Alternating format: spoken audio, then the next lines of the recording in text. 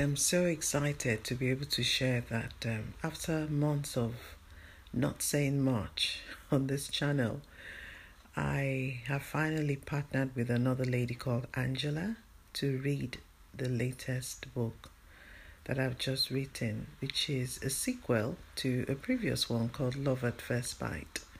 So until the morning, it's being read by Angela, and you will be hearing it shortly. Thanks for listening.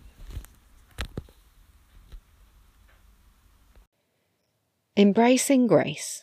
Prelude. Mum! Mum! Chantal was frantic with excitement as she shook me to rouse me out of my sleep. Can we go and meet Jesus with Nana G, please? I should have expected this to happen sometime soon, I think. I could smell the delicious air of baking coming from the kitchen, and it got stronger as the door opened wider to reveal another excited Jordan, who was neatly dressed in a slightly oversized white shirt and wine-coloured big and seam-adjusted corduroy trousers. They were also folded at the ankles, that did not seem to matter to these children. Thank you was not enough to say to Gracie, who was walking towards me with a plate in hand. She handed me the most mouth-watering pancakes I had had in a long time. "Oh, you didn't have to," I said politely. "My pleasure," she replied. "I thought you might need something to eat after the long night on the couch seat. Did you get some sleep? I know it was for a short while." I was thinking back to a lot of the events in my life. Did I talk in my sleep? We did not hear anything. We were busy with the meal. Now it was Jordan's turn to join the conversation flow. "Mum, Nana G says that Jesus would be waiting at the church to meet us. I do not think it's a good idea to keep him waiting. Do you agree, Mummy?" It was so difficult to refuse in these circumstances, as Chantal also dressed up in an old but princess-type white lace dress. The kids looked so happy. "I hope you don't mind me dressing them up. We were running out of time and you looked so peaceful while you slept, so I found them some old clothes to wear so you could get some much-needed rest."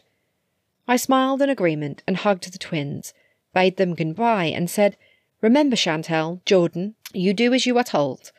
"Yes, Mummy," they chorused in reply. "Thank you, Gracie. I don't know what I would have done without you," I said with a grateful smile, and hugged her too before they left. Maybe Jesus and I will meet soon too.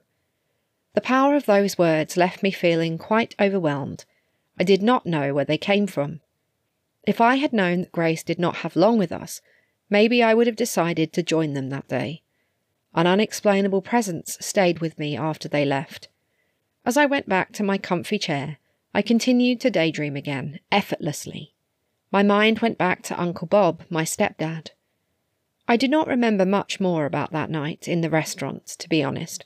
The next strange thing was Uncle Bob's change in attitude towards me. He threatened that if I mentioned any of what transpired that night, he would deny it, then beat me severely. I never saw his friend from that night, and do not know for sure if he touched me too. I had bled for a few days after the birthday rape, and Bode had taken me to some quack doctor who checked me out. I still could not tell my mum anything, but Bode I felt would do in the meantime, so I turned to him for help. I was handed some antibiotics to take at certain intervals, along with painkillers, but the doctor was persistent in his questions about how I got the injuries. When I refused to talk, he asked me to wait outside the consulting room while he and Bode talked. There were raised voices. Bode came out and joined me. He was so angry. "Did I not warn you to be careful?" he almost shouted. "Who did this to you?" he demanded. "I don't know." "You don't know," he mocked. "How many were there?" he jeered. I said, "I don't know."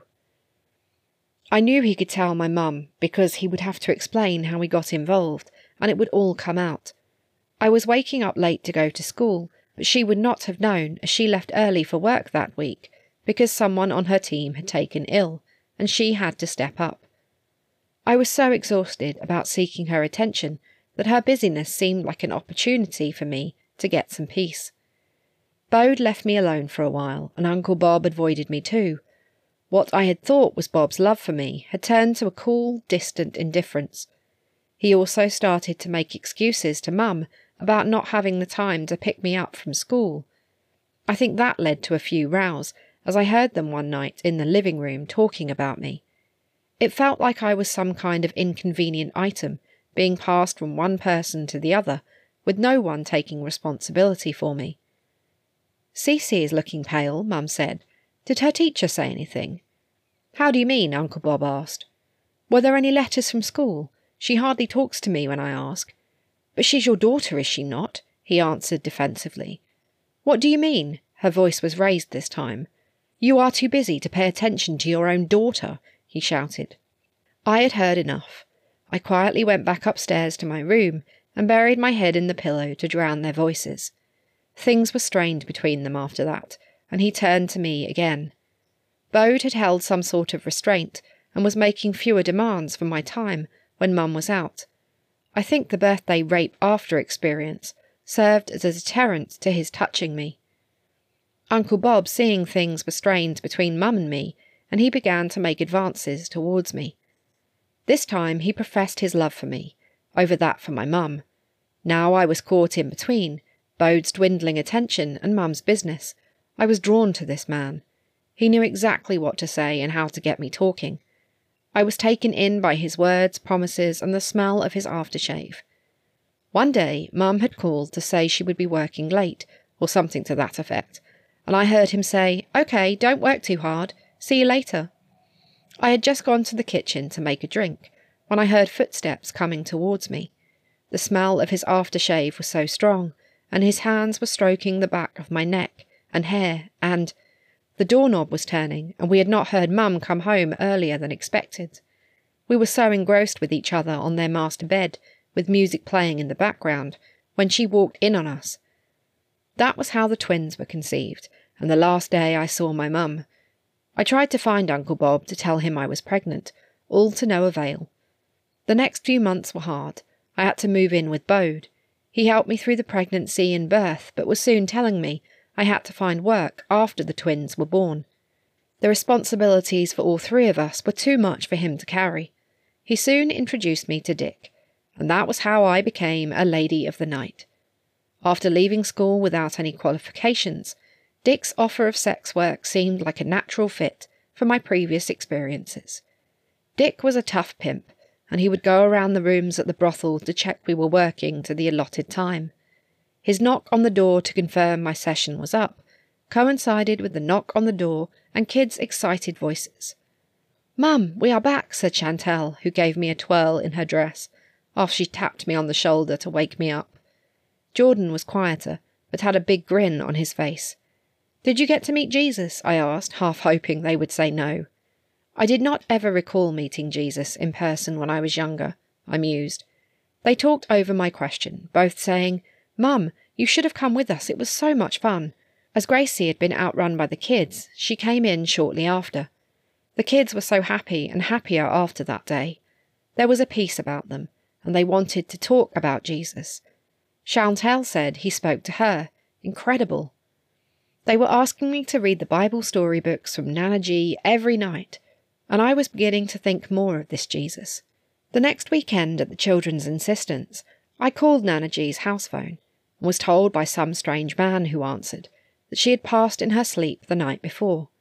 He wanted to know who I was, and explained that he was her long-lost son, and wanted to meet me as Gracie always talked about me. "Aha," he responded, "you are the missing puzzle. I am glad to hear from you. Sorry, we have both lost her." "Oh no," I cried over the phone. He waited for me to stop, then said, "She left you a note, folded amongst her belongings. I can text it to you if you like," he continued warmly. He sounded so peaceful despite the circumstances. I gave him my mobile number, and shortly received a scanned old brown paper with scrawled up writing that read like this, and love started across the digital bytes. "My darling Cece, I believe Jesus led you to me, and I pray you give him a ring. For all the pain and shame you've endured, he is the only one you can trust. I have prayed for you every day, and I ask you, let him lead the way. Give your life to him today. All my love, Gracie."